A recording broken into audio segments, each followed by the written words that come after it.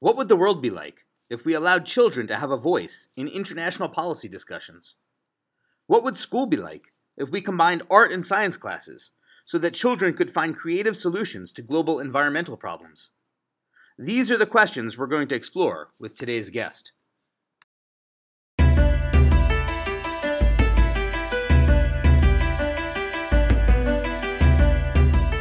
Hello, and welcome to episode 25 of the Education for a Better World podcast. I'm Mike Soskel. And I'm Diane Smokorowski. Each week, we will bring you conversations with some of the most dynamic thought leaders in education. This week's episode is sponsored by Go2Science, a tool that allows our youngest learners the opportunity to learn by going on adventures without leaving their classroom. We know that education will be the driving force for a bright, optimistic future. On each show, we'll introduce you to innovative ideas, we'll stretch your thinking, and help you see ways to empower students to affect positive change in the world. We are thrilled that you are coming along with us on this journey. Let's dream big.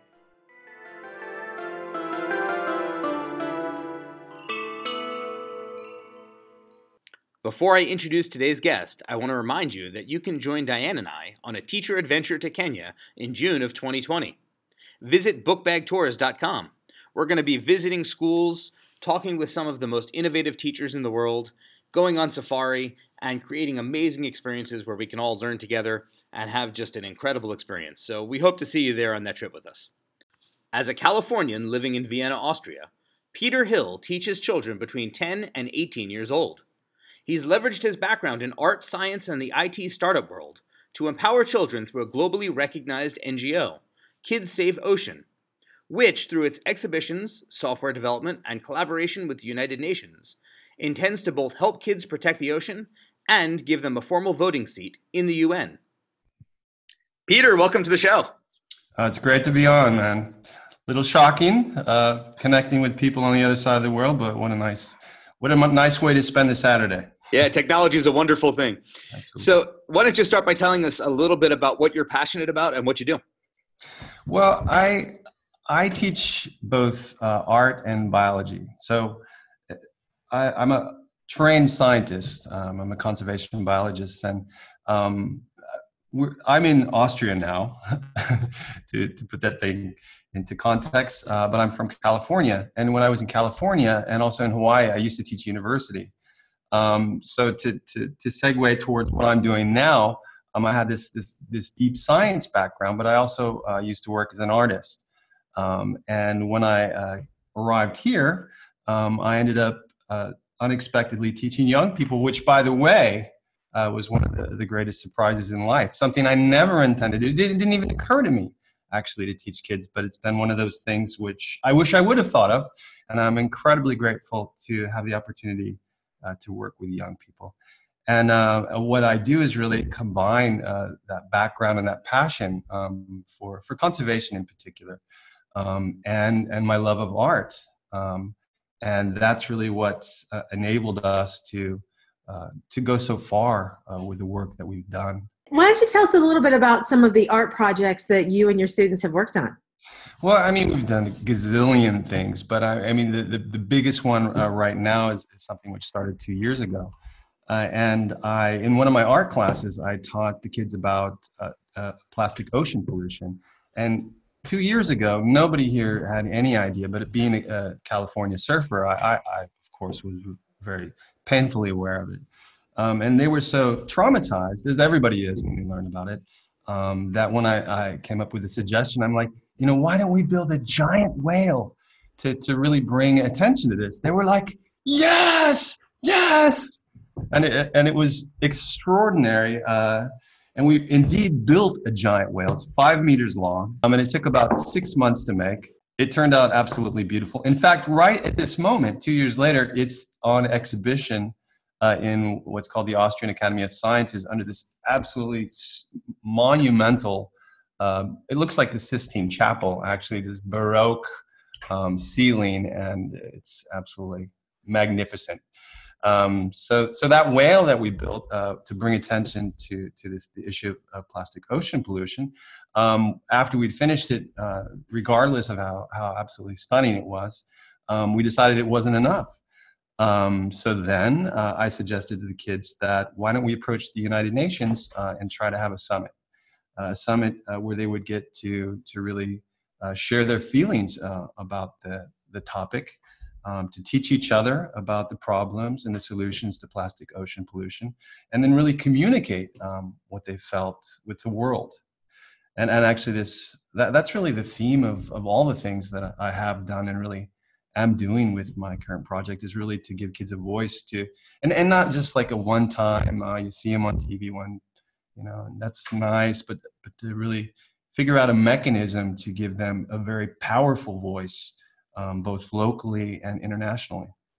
And the UN, they embraced the project, and we had this summit last June, and it was a huge success. I mean, there are articles in 8 languages.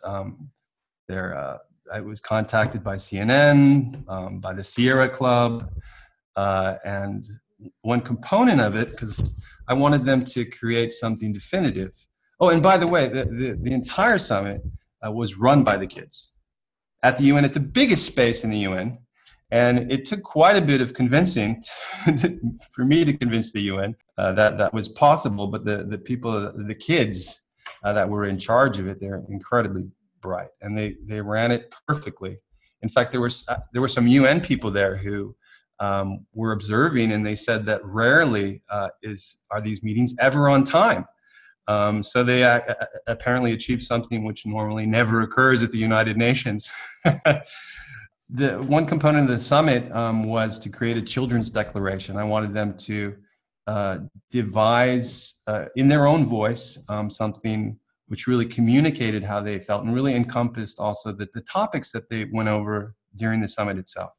So what they did is and the kids wrote the declaration as well. And there's some other stories that spin out of this, which are unbelievable, by the way, which I get to in unbelievable, surreal is the correct word, related to this declaration. But so we created that, and the kids prioritize what they felt should be done. And in the declaration itself is this prioritized list.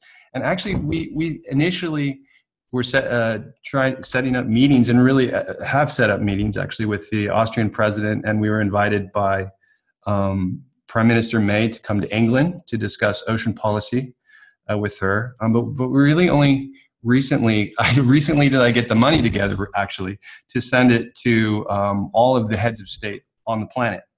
And we just recently did that, and the letters are just coming in, kings and queens and presidents and prime ministers. I got one yesterday from, I don't even know who, I haven't even opened it yet. It's from Bermuda, from the government of Bermuda. So it's been an extraordinary trip. And I mean, really what that reflects, it's great to get some letters from some wonderfully important people, but they really, and this, if you read the letters, you see this, they really heard what the kids said. And they really took it to heart. I mean, now is a special time in history, especially with Greta and everything, that this is really gaining a lot of momentum. And certainly, I think in the context of all that, it's much easier to reach the right ears. But it's really been phenomenal adventure. What does it look like in your classroom to empower kids to step onto a world stage and advocate for something so important? I think for a lot of teachers, that would be something that would be overwhelming. One thing that was very important for me, of course, was to really include the kids as much as possible. So just to backtrack to the process before we got to the UN, what I would do, initially I created a proposal, but at every point in time, I would go into the classroom and ask the kids. I would have basically a list of questions, and they would make the decisions, and I would just write down whatever they said, and everything that they said or any ideas that they had was really incorporated in this process. And of course, I also had to go many times by myself to the UN. But in the end of the day, that process that we laid out with the kids, for example, they would be in groups of 3 or 4.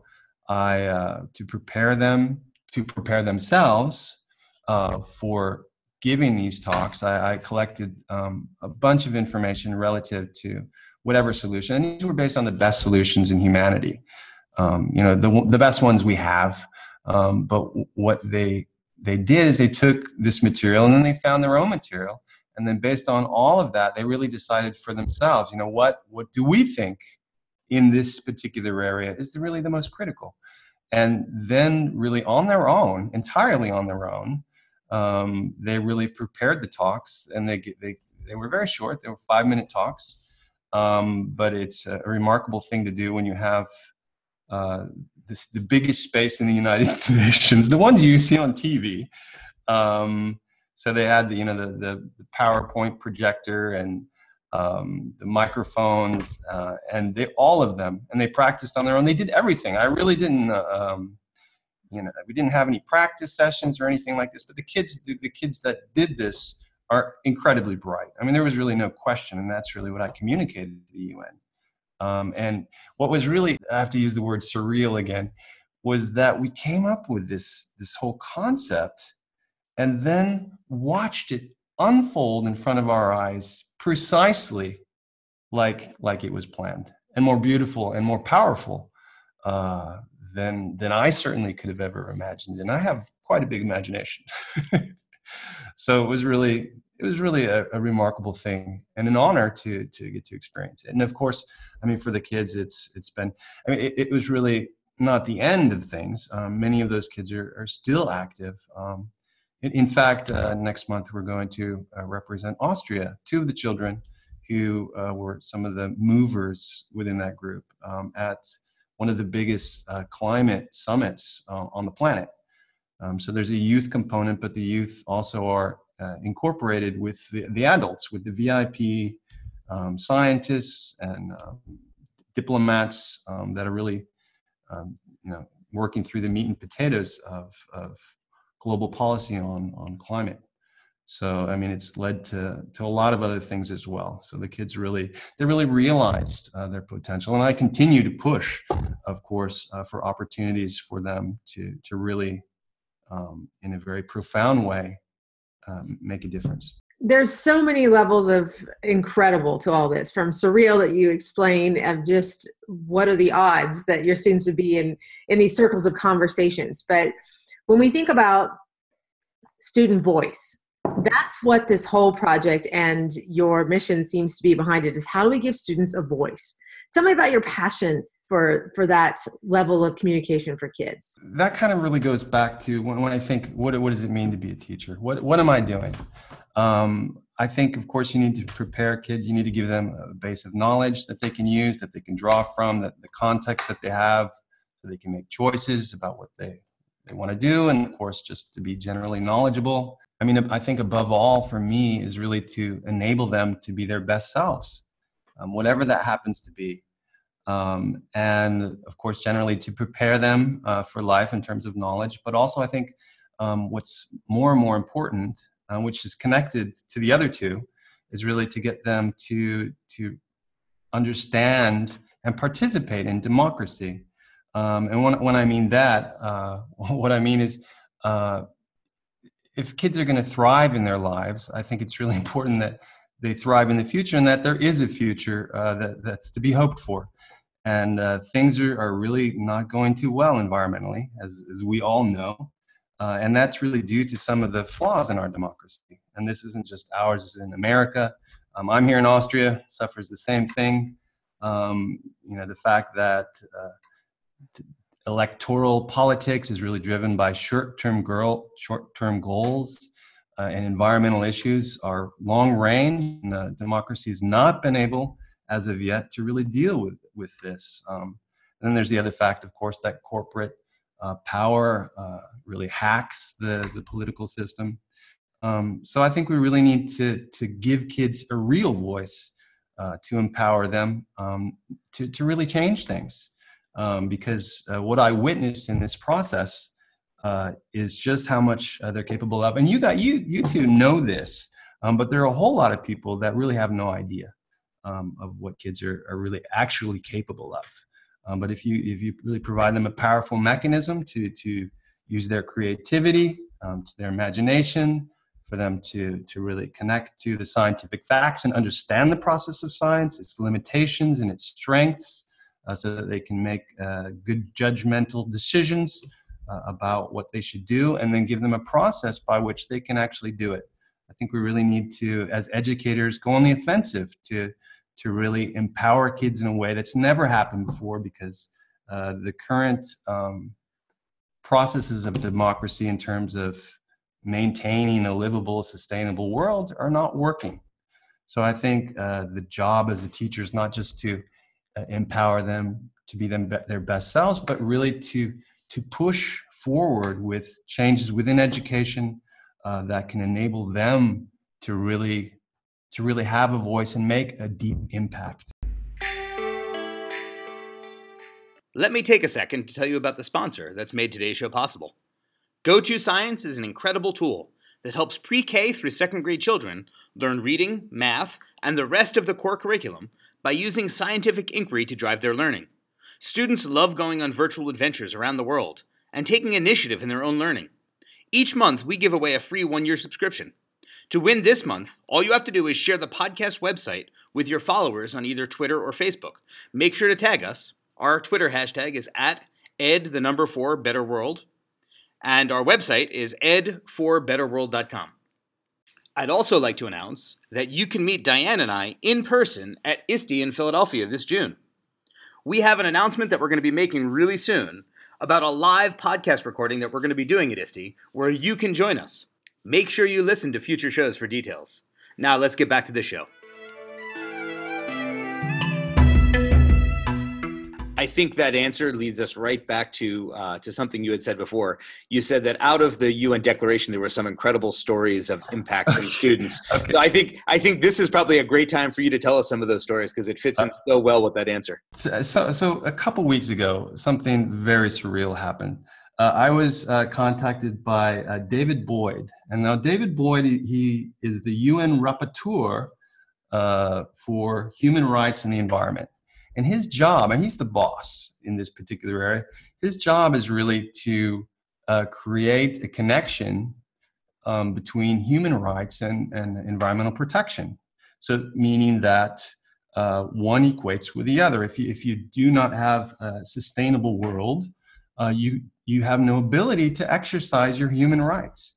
And toward this direction, the first thing, or not the first thing, but the thing he's working on right now is to create a children's declaration of the right to live in a sustainable world.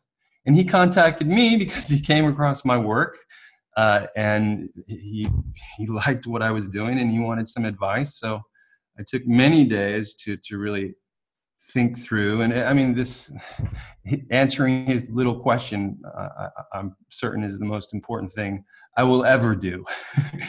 I couldn't sleep actually. I was a wreck after like 5 days. But anyhow, I got the answer, the answer, which was like 7 pages long, by the way, basically laid out a framework as to what I did and what, based on my experience and his goals, might work for them. And he loved my ideas and immediately sent it to the team that's initially going to be working on this project in Bogota. There are going to be a series of regional conferences. So what that means is, and by the way, this declaration that they're creating, this children's declaration, is really a key part of their strategy to push a global mandate connecting human rights to environmental protection. So it seems as if my little art project will have a marked and long-lasting impact on global diplomacy. That's the surreal part. I didn't see that coming. And that's where epic happens, right? Mm-hmm. Unbelievable. You know, it's interesting that you have this connection with art and biology together. And that's not uncommon with a lot of biology professors that I've met over the past, because there's so much art that can be done as you're studying plants and animals, flora and fauna. I mean, I teach with quite a few biology teachers, and none of them really have any strong background in art. It's relatively uncommon, I think. Okay. So I'm extremely grateful that I just have this bend toward creativity, and it's not just building things; it's also towards thinking abstractly and being able to connect the dots between complicated processes and then maybe potential solutions, and really to also help the kids to really think that way. Because that's one area that it's becoming more and more apparent that it's really, really, really important. One of the reasons why the whale was chosen for an exhibition was it was a kind of cornerstone of an international symposium on sustainability. And it really, if you could summarize the entire symposium, which was a couple days long, it had international scientists there and politicians and all kinds of different people. It was really that the world of science needs to be connected. The fabric of the world of science needs to be connected with everyday people. And the best way to do that very often is through creative means, either through abstract thinking, but also through enabling the kids really to communicate, as we did, through developing things like this giant whale and everything that came. It was really a symbol of this problem. And in fact, the title of the sculpture is The Last Whale. And that's really a reflection of what will happen if we don't dramatically change what we're doing. I'm curious, I want to dig into the art-science connection just a little bit more. I've always believed that the arts are a way for our students to go through the process of being able to understand beauty in the world. And I think that's such an important piece to conservation. And I don't think, as you mentioned, I think that this connection is often missing. But there's also, at the same time, this push for STEM to become STEAM in different areas, right? As we're innovating to think about the aesthetics of what we're creating. Remember, I'm from a real different world, and I've heard of STEM. STEAM is just also adding art to this. So STEAM would be adding in arts or aesthetics into the STEM process. So basically taking the design process and infusing art into it. But one of the things that I've always seen as a science teacher is that art is the thing that is done extra, right? Like let's take this STEM project and make it pretty in some way. But I think that what you're doing is so much more profound because you are using art as the basis for kids to be able to access emotionally the scientific content. Let me answer your question in a different way, because I really see it a bit different. For me, it's a really different process that I'm going through. So on one hand, we have this magnificent whale that we created in art class.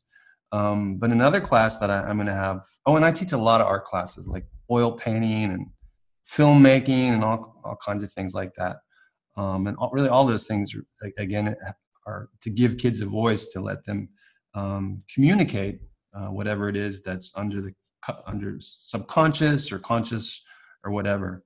But in terms of really what I feel the most empowering part of this creative sphere is really the ability to test out new ways of doing things. And the class that I'm going to teach next year is really exactly that. It's really what do you call it, like a sustainability impact hub, basically. So that's what I'm going to do. It's somewhere between science and creativity and business, actually. So what I'm going to do is to facilitate their creative approaches and experimentation and failure too. Another critical part, which we experienced a lot, even though we were talking about all these massive successes, it was really, all of it was done playfully. I was like, I don't know if this is going to work. We might fall on our face. And I told them through that entire process, starting with the whale, I'm like, I have no idea what's going to happen, because we didn't there was no book to build a 5-meter whale. We just made it up, actually. We made up everything that we did. So that creative spark wasn't just in the process of building an art object. It was really in the approach to creatively coming up with solutions to solve a problem and testing those solutions. So my impact hub is really going to be about just that. It's going to say, hey, here's the issue of sustainability. Now, what kind of crazy ideas do you have to really have impact on raising awareness, on changing things? And when I say impact, I don't mean just on the level of the school. I mean, how can you have something which scales up? How can you create something which is really replicable and useful? And this is something which I've really worked to instill in the kids, because you can always focus on things within your classroom, but it's not that much more work to really conceptualize something and test something which can be used by a lot of people everywhere. And that's something which I think is also a really critical skill moving forward for a lot of kids. I mean, because the world, the old world of different careers and different jobs is really shifting a lot, and the job market's very flexible, and these skills of trying things, of testing your assumptions, which is because I also worked in Silicon Valley. That's another little background thing. So actually, those are the three things really that I weave in: the creativity, the strong science background, and love of nature and concern for nature, and this kind of Silicon Valley startup approach, basically, which is very, very powerful approach, and involves, again, a lot of experimentation, a lot of failure, but a lot of checking your assumptions and pushing ideas, and also using the opinions of a lot of different types of people. And it's really remarkable what you can come up with, which you on your own never would have. And the process of the summit really reflects that. I mean, that was really the sum total of all kinds of ideas from all kinds of different people, and especially a lot of different people, because I teach at a school which is a bilingual school, and so they get taught in German, and then there's some teachers in English, and a lot of the kids are international. So they're kids that come from all over the world. And that was also very powerful in the Declaration, because they could write if they felt that they could represent a country. It's really an international representation of children that was in that Declaration. And that's, I think, another reason why the summit was so powerful, and also the document that was created as well really has impressed a lot of heads of state around the world. One of the things that I love about that answer, and I'm going to throw it back to Diane for a question in a second, is that, even though you weren't familiar with the term STEAM, you are exemplifying exactly what STEAM implemented well in a classroom is. Like, I mean, you could not ask for a better example of how to do it correctly than what you just described. I'm glad I figured it out without the rule book. It just goes to show that terminology for us as teachers often is meaningless, right? It's what we do in our classrooms that matters. Tell us about the app that's in the works. Okay. By the way, when I initially started this, especially when I started the process of developing the summit, it was just me and the teachers that I work with. They're so busy. I couldn't ask any of them for help, because they're just so overwhelmed, actually. So I'm like, God, I can't do this by myself. So I thought, yeah, maybe I could find some people to help me. So I made a website, which is Kids Save Ocean. And then I logged on to a platform called Volunteer Match. And I'm like, yeah, this is what I want to do. And I could use some help maybe for photographer, for organizers, for researchers. And then I also had this idea for a mobile app. And again, in the same vein as all of these components, which is really to enable kids to have a powerful voice. And that app's called Fate Changer. And it's very close to being finished. It took quite a while for me to learn really the process of making an app. A lot of failure, but that's okay. Now I have a global team of developers, and the iOS version, the Apple version, is almost finished. And yeah, and in addition, I don't even know how many volunteers I have now, because I have a volunteer coordinator who's working with a lot of researchers, and involved with some other projects related to this. It's been an incredible experience, and just giving people this concept, why don't we create an app which really creates a source of information, and really the entry of the app, the entry topic is plastic ocean pollution, but really it's an entry to kind of a visceral, visual topic to get people to enter. Kids and teachers, those are the primary users. And then it also will include stuff about the Sustainable Development Goals. because one of the biggest issues, and that also became apparent. I mean, I knew about it, but it really confirmed my suspicion or my conclusion that we really have to boil down our understanding of sustainability. We have all these goals, but nobody, if you ask them to explain it to you, could ever even, they wouldn't even know where to begin. So one of the things that I was determined to do was to figure out a way to create, actually I want to create, I will create magazines that will boil down not just plastic ocean pollution, but all of the sustainable development goals and also climate change as well. And it will be a really different type of textbook, really boiling away all the stuff that's boring about textbooks, and really to do it more from the approach of the way magazines do it, which is to hire not biologists or whatever to write it, but to hire professional writers who are good storytellers, and to boil it down in a way that's really compelling and also visually compelling. So we're going to go really with the style, the edge and the style of a surf magazine. And by the way, one of my volunteers, although I hope and plan to bring him on as staff, is a guy named David Carson. And for anybody who knows anything about design, David Carson is basically the world's most famous graphic designer and the coolest. And he's very stoked about our project, and he's going to helm the design of the magazines. And I already have, by the way, a nonprofit, really an NGO, that's in California. And that will be something that we'll create to help us become a sustainable NGO. So we'll be able to, I mean, not that we want to sell any crap at all, but we'll make these beautiful materials to really facilitate not only kids to understand the sustainable development goals, but through the app to enable them to do something. Well, what does the app do? So it gives you this information, but additionally, again, I really want to empower them with a voice. So it teaches them, it gives them basically toolkits about how, for example, to connect to local governments, to national governments. It facilitates a letter writing campaign and then tracks the letters and then tracks if anything actually happens. It took quite a bit of time to actually collect all of the addresses of all the heads of states on the planet, but we did it.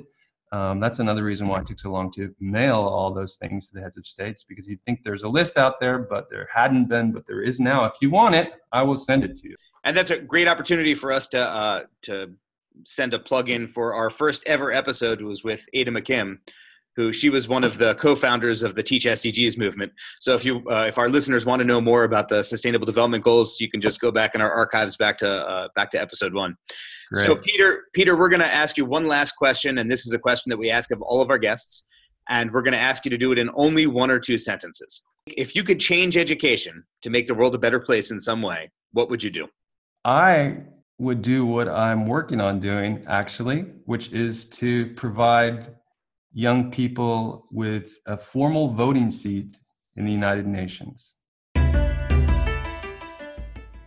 Thank you for joining us today. Please visit our website at ed4betterworld.com. That's ed, E-D, the number 4, betterworld.com for show notes and to learn more about inviting Mike and I to lead a workshop for your teachers. And don't forget to check the other podcast-related goodies. We'd like to thank Peter Hill for being a guest on today's show. Credit for music on the show goes to Midair Machine. Join us next week as we talk with Kansas Millikan winner Brad LeDuc about how he helps his students communicate through visual arts. We hope you enjoyed today's conversation and that it gave you some new ideas and perspectives. Through education and action, we can create a better world. Until we're together again, continue to dream big and affect positive change.